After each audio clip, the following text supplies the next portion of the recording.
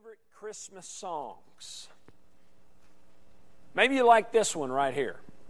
Listen to this one. Anybody?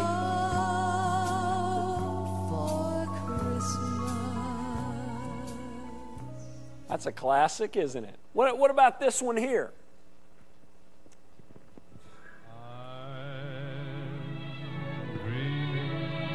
Of a white Christmas,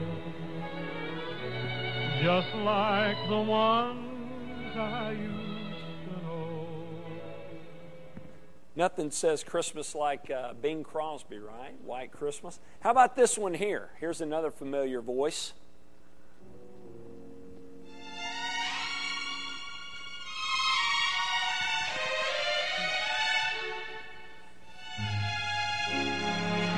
Sing duet with him. Chestnuts roasting on an open fire, Jack Frost nipping at your nose. All right, let's jazz it up a little bit with this last one. How many of y'all like this last song here? No, our praise band does.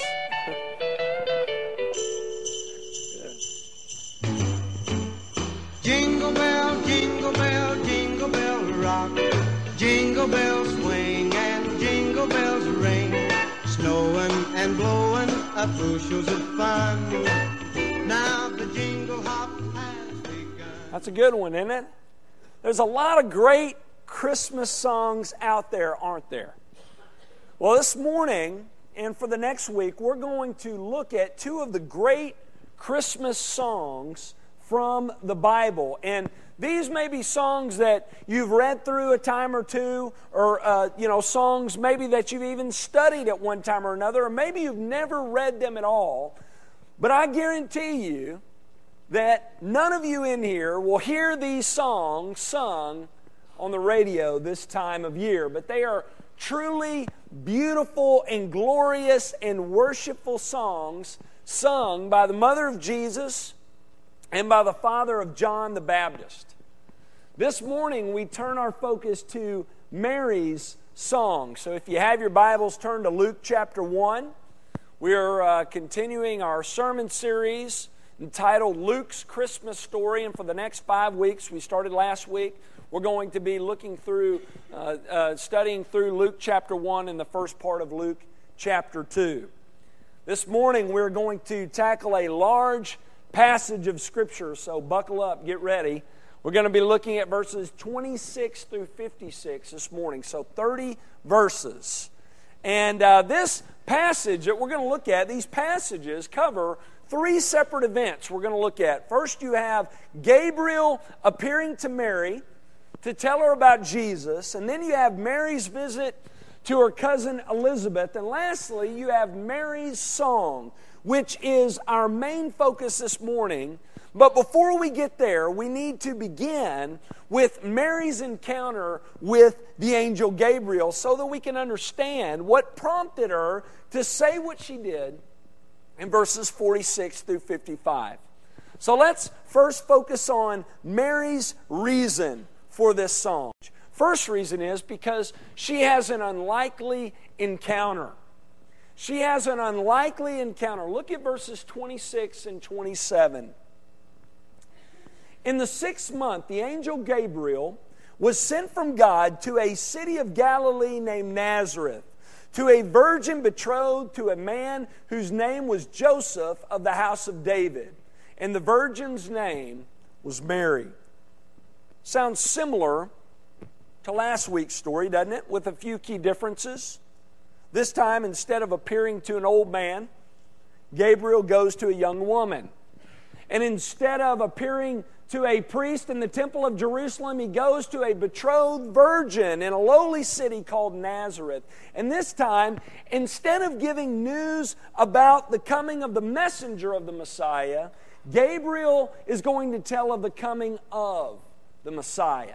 So some major differences in these two accounts, but one important similarity is that Mary, like Zechariah, was an unlikely person. Remember we said last week that Zechariah was an unlikely person, and we talked about how the Christmas story is an unlikely story, and we see that here. And remember, we talked about last week that before Gabriel had appeared to Zechariah, he had not appeared to anyone since Daniel. And when he appears to this great prophet Daniel, he tells of the coming of the Anointed One, the coming of the Messiah. And then hundreds of years pass until the fulfillment of this prophecy when he appears to this lowly priest and then to this young, inexperienced, insignificant, and unimportant woman named Mary. And the fact that she's from Nazareth, folks, is also very shocking.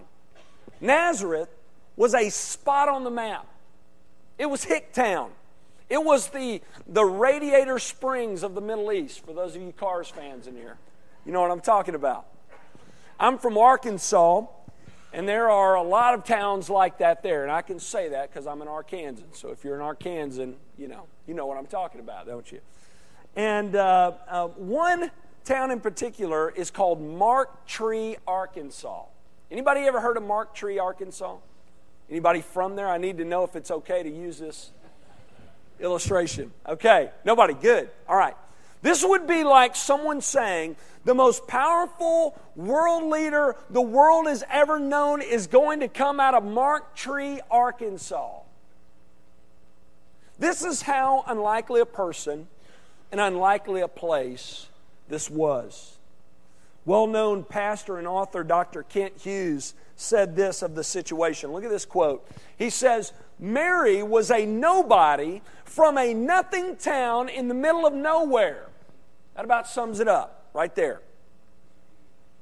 And this is the first reason Mary is worshipful. She is worshipful because of this unlikely encounter.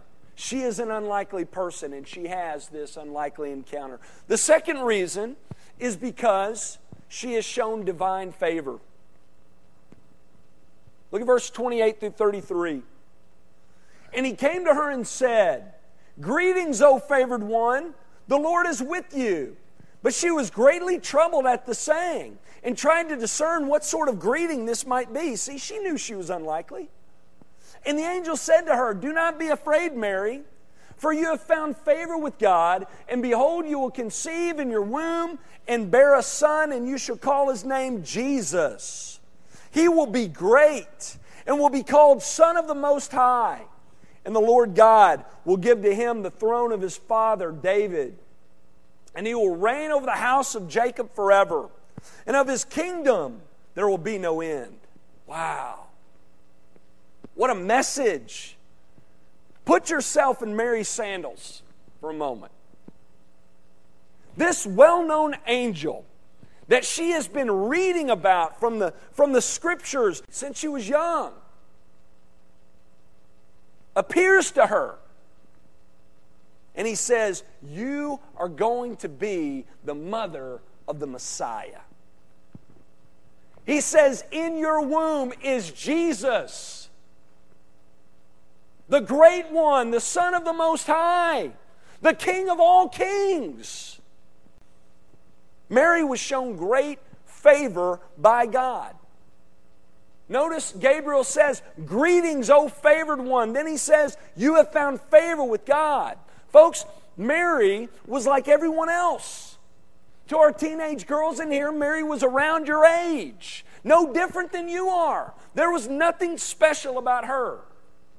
She was fallen, a sinner, born and raised by sinners in need of a Savior. She is shown unmerited, undeserved favor by God. I'd say that's a reason for worship, wouldn't you? So she has this unlikely encounter. She's shown divine favor. The third reason for Mary's praise-filled response is she learns of a marvelous mystery. Look at verses 34 through 36. And Mary said to the angel, How will this be since I am a virgin? And the angel answered her, the Holy Spirit will come upon you, and the power of the Most High will overshadow you. Therefore, the child to be born will be called Holy, the Son of God. And behold, your relative Elizabeth, in her old age, has also conceived a son, and this is the 6th month with her who was called barren. For nothing will be impossible with God. So notice here, Mary responds to this news like any rational person would. Her response is, how? How's this going to happen? I don't understand. I'm a virgin. How am I going to have a baby? And I love Gabriel's response down in verse 37, don't you? He says, nothing will be impossible with God. He says, Mary, you're thinking of man's inability, not God's capability. He says, you don't know it yet, but your relative Elizabeth, who was barren, he says, she is conceived in her old age. And that was a work of God. And he says, and this will be as well. He says, God's going to do this miraculous work. He is going to cause you to conceive while remaining a virgin. Though I know Mary didn't understand the ins and outs of how God was going to bring this all about, notice, she believed. She believed. Folks, there's a lot we can learn from Mary here, right? Believers, do you realize there are a lot of mysteries about God in the Scriptures? The Trinity is a mystery. The Incarnation, Jesus being fully God, fully man, mystery. God's sovereignty, man's responsibility, mystery. And though people try and explain these truths using man-made images and illustrations and using human logic, they often miss it by a mile. They veer off into heresy. There are mysterious things about God. Mysteries that don't go against our understanding. They don't go against logic. They just go beyond our logic, beyond our reasoning. But that should not discourage us. Didn't discourage Mary. She believed. She trusted. She worshiped God for the great work that He was going to do, even though she didn't understand all the ins and outs of it. That should be true of us. I mean, think about it. Shouldn't an infinite, eternal, all-knowing, sovereign, all-powerful, ever-present God be beyond us? Shouldn't He? Shouldn't we be glad to know that we serve a God who is above and beyond us? Do you really want a God that you can explain completely and fully to a preschooler? It's not a very big God, is it? That's not the God we serve. Sometimes when my girls are wrestling with the truths about God, Him being 3 persons, but one God, one in essence God, they wrestle with that, and I let them. I don't pull out an egg or any other kind of illustration, and because those illustrations really don't get at the Trinity anyways. There's nothing we can point to in this life and say the Trinity is exactly like that. It's mysterious. It goes beyond our reasoning, but I want our girls to wrestle with these things. I want them to know God is beyond us. Yet we should still believe and trust and follow Him no matter what. And Mary does that. Now our God, the one true God of the Scriptures, He is a God that we can know. He is a God who has revealed Himself to us, all that we need to know about Him. But He's also a God we cannot completely or fully know because He's God and we're not. He's infinite and we're finite. And the fact that God is above and beyond us and mysterious in ways, listen, this should lead us to worship. It led Mary to worship. It should lead us to worship. So these are some of the reasons Mary responded the way that she did. Now let's break down her response. What exactly does Mary do when she receives this news? First, notice this. She responds with humility. Look at verse 38. And Mary said, "Behold, I am the servant of the Lord. Let it be to me according to your word." And the angel departed from her. Now, throughout Scripture, God's announcement of special children to be born has been met with various responses, hasn't it? Remember Sarah, Abraham's wife? when told about Isaac, what does she do? She laughs, right? Zechariah, when told about his special son, he doubted.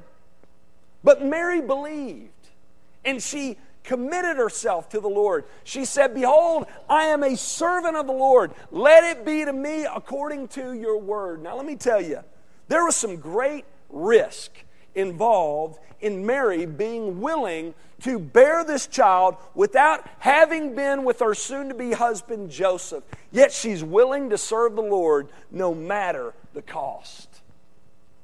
Mary was humble. Mary wasn't all about Mary. She was all about God. And folks, we can learn a lot, again, from Mary's response, can't we? We learn here, no matter the calling, no matter the cost, no matter what God's will is for our life, we're to respond in the exact same way, like Mary does here. We're to respond with, "God, your will be done. Let it be according to your word." We're not to be all about us. We're to be all about God. We learn that from Mary's response. She responds with humility. Notice she also responds with shared worship. Look at verse 39 through 45. In those days, Mary arose and went with haste into the hill country to a town in Judah, and she entered the house of Zechariah and greeted Elizabeth. And when Elizabeth heard the greeting of Mary, the baby leaped in her womb, and Elizabeth was filled with the Holy Spirit. And she exclaimed with a loud cry, "Blessed are you among women, and blessed is the fruit of your womb. And why is this granted to me that the mother of my Lord should come to me? For behold, when the sound of your greeting came to my ears, the baby in my womb leaped for joy. And blessed is she who believed that there would be a fulfillment of what was spoken to her from the Lord." There are so many great principles here. I love this account that Luke records for us here. Ladies, you want some good examples of women to follow? Guys, you want good examples to follow? These two ladies right here give us great examples of what it means to live for God and live a life that's honoring to Him. First, notice the center of their conversation is Jesus. Their meeting is all about Jesus. Believers, when we meet together, we should talk about Jesus. We should. We should talk about the fact that He is the hope that we have as believers. That should be a regular topic of conversation for us. Listen, if He is important to you in the least bit, He should come up in conversation.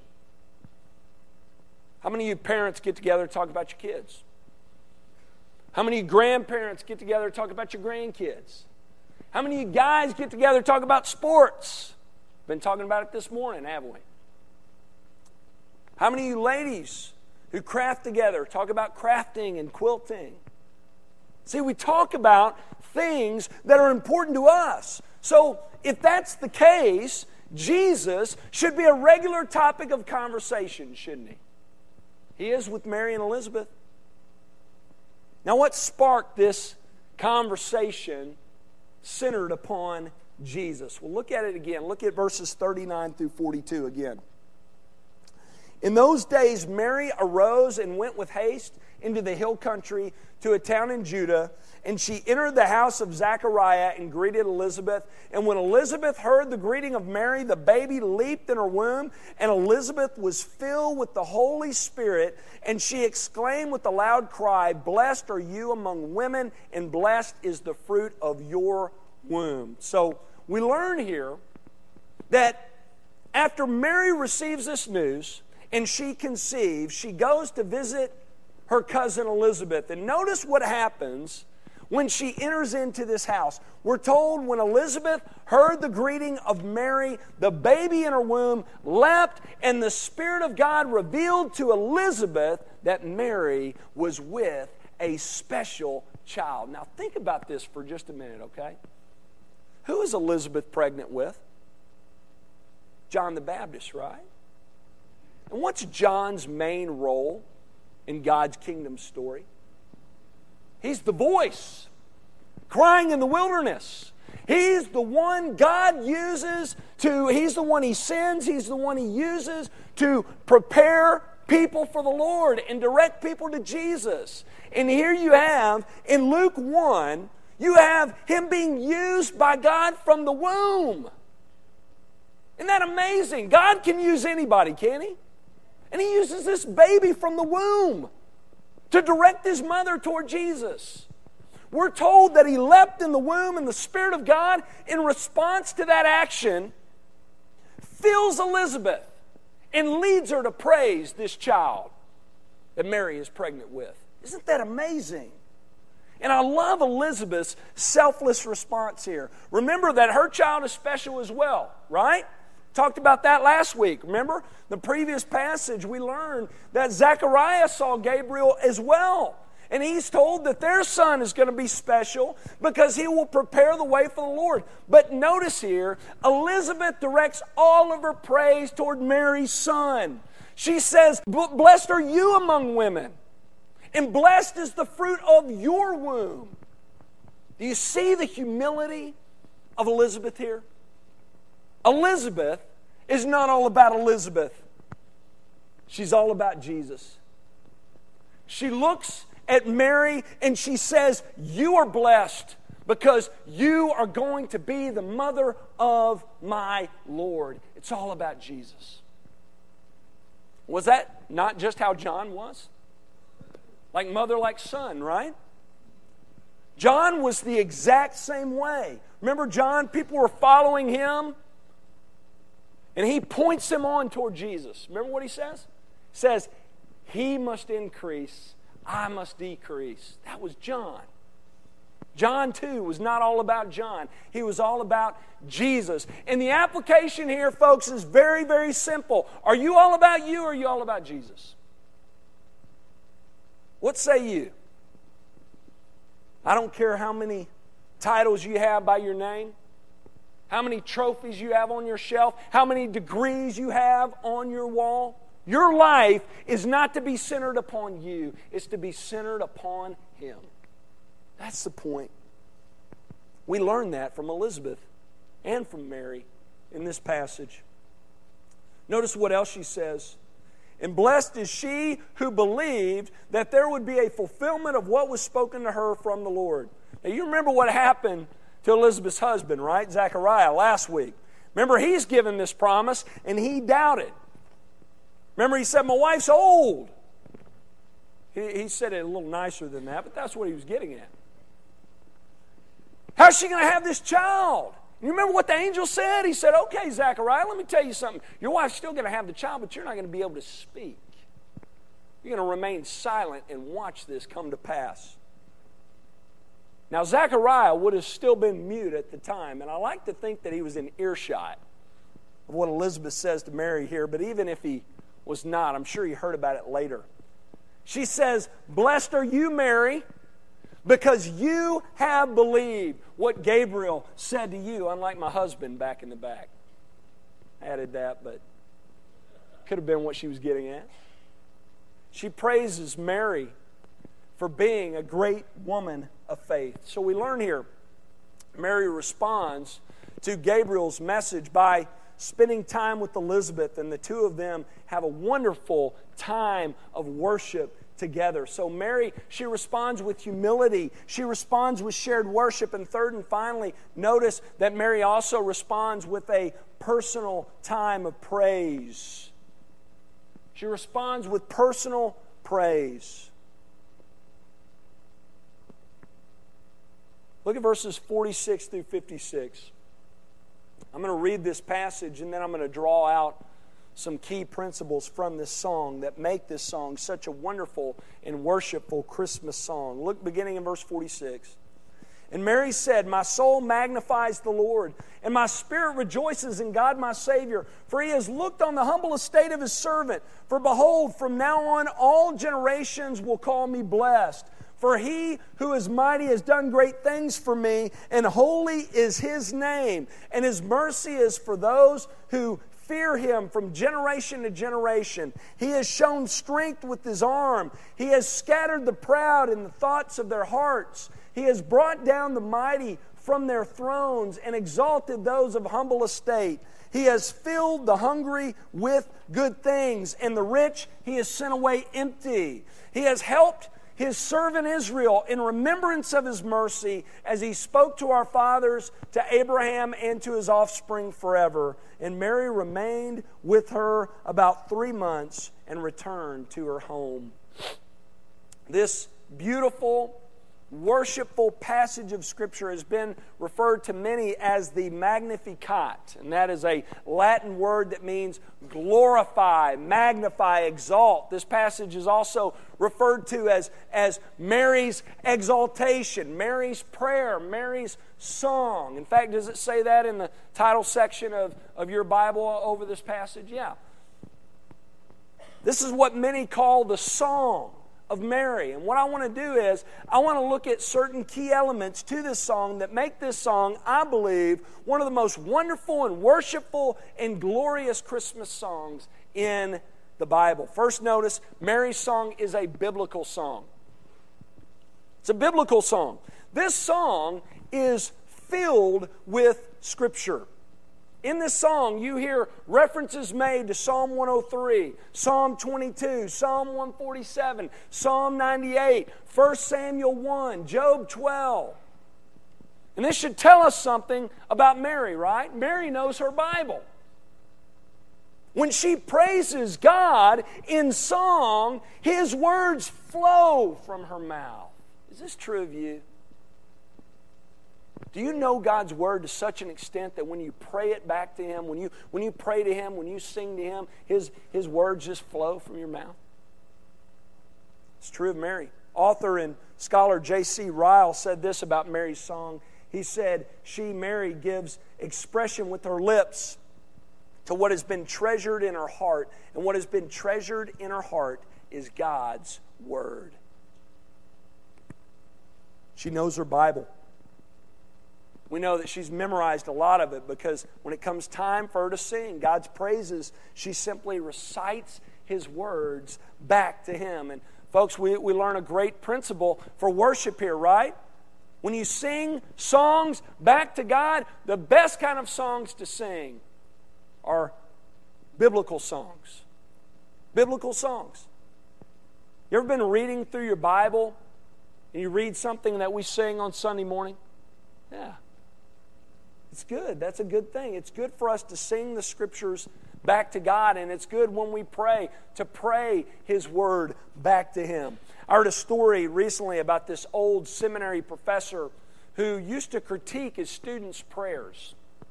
He would call on them to pray, and then he would spend time after they were done praying critiquing what was biblical and unbiblical about their prayers. It's a pretty tough professor, isn't it?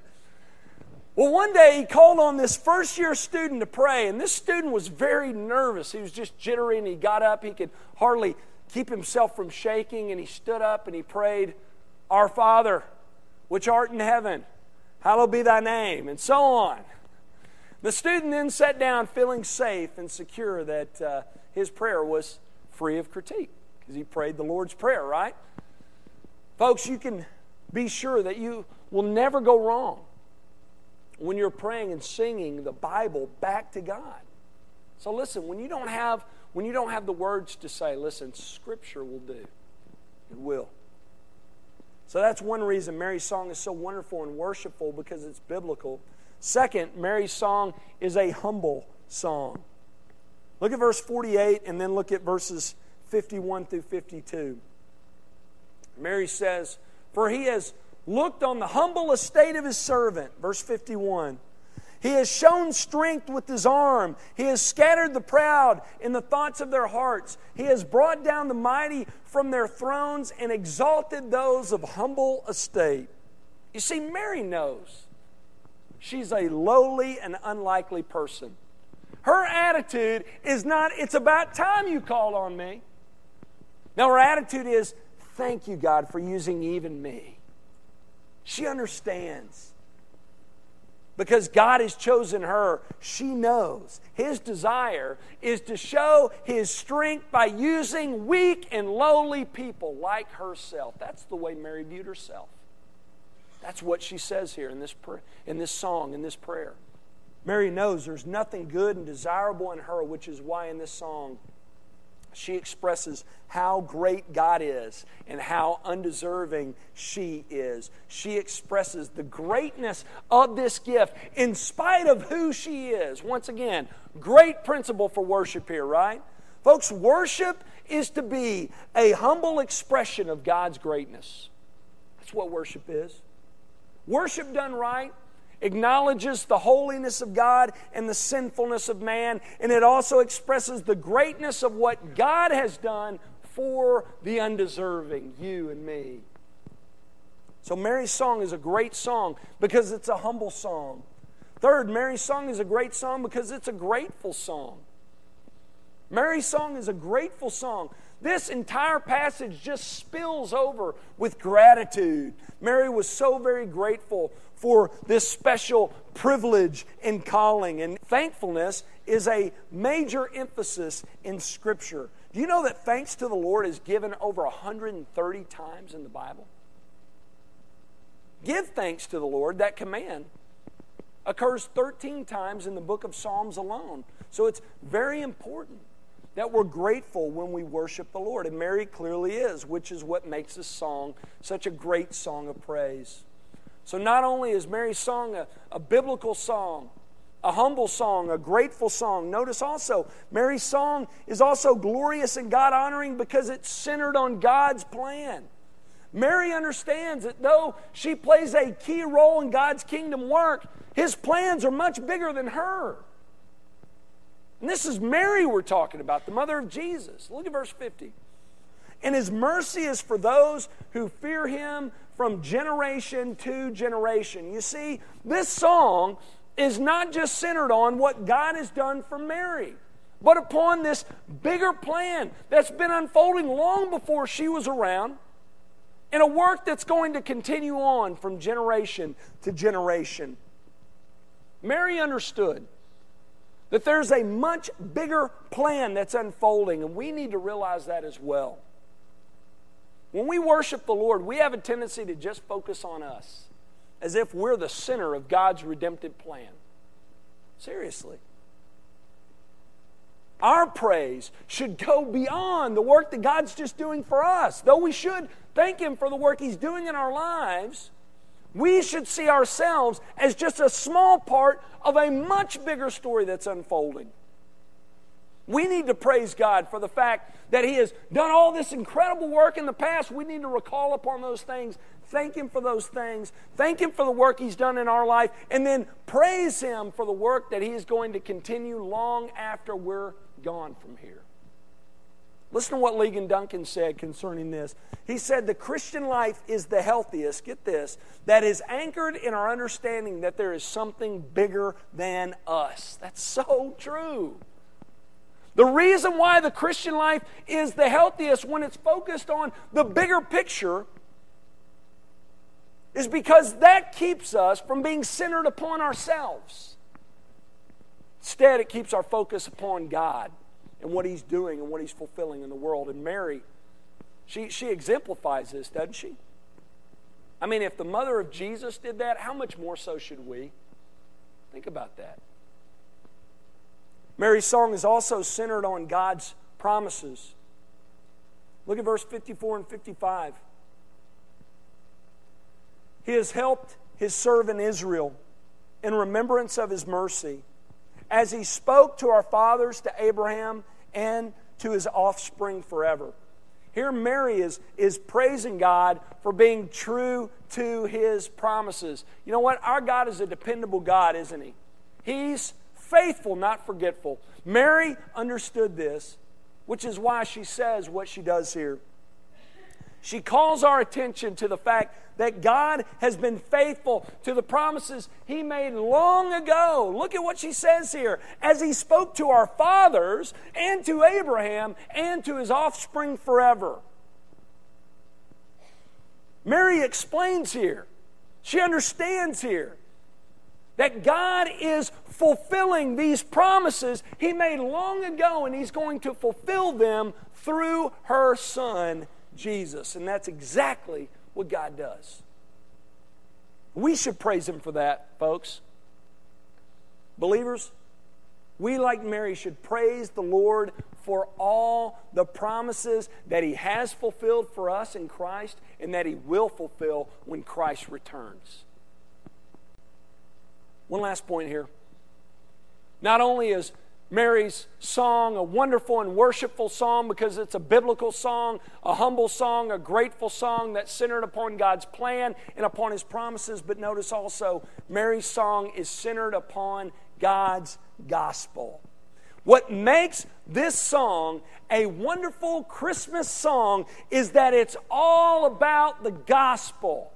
Mary's song is all about what God has done to save His people. She says, God, my Savior, you have looked down on me in my humble estate. You have shown mercy to me by sending your Son. She says later on, you have filled me with good things. Mary's song is a gospel-centered song. It shows us here the fact that God has shown mercy for the undeserving by sending His Son. Like I've said time and time again in here, this is what should be on our minds as well this time of year.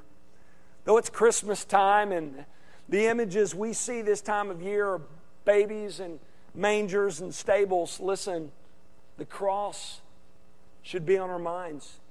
Because we know, believers like Mary, that the baby that came over 2,000 years ago, it came for a reason. Came for our redemption. He came for our redemption. Mary, though she didn't understand the ins and outs of what all was going to play out just then and there when she sang this beautiful song, we have the complete story, don't we? We know Christ was sent to earth to accomplish our salvation, and we know He does it by means of a cross. And our songs and our praise, especially during this time of year, should be focused upon that. That's why I love songs, Christmas songs like Hark the Herald Angels Sing. Listen to this. Listen to the lyrics here. Hark the herald angels sing, glory to the newborn King, peace on earth and mercy mild, God and sinners reconciled. That's what Christmas is all about. That's what the Christmas story is all about. It's about a king coming from heaven to earth for the purpose of reconciling sinners to God. That's why He came. If you're here this morning and you have yet to experience this salvation that comes through the person and work of Christ and knowing and trusting in Him as your Lord and Savior, I pray you make that decision this morning. Listen, this is what Christmas is all about. It's about God the Son leaving the riches of heaven, coming to earth, taking on flesh for us, living a life we can never live, dying in our place, and being raised so that we, through Him, could walk in newness of life. That's the Christmas story.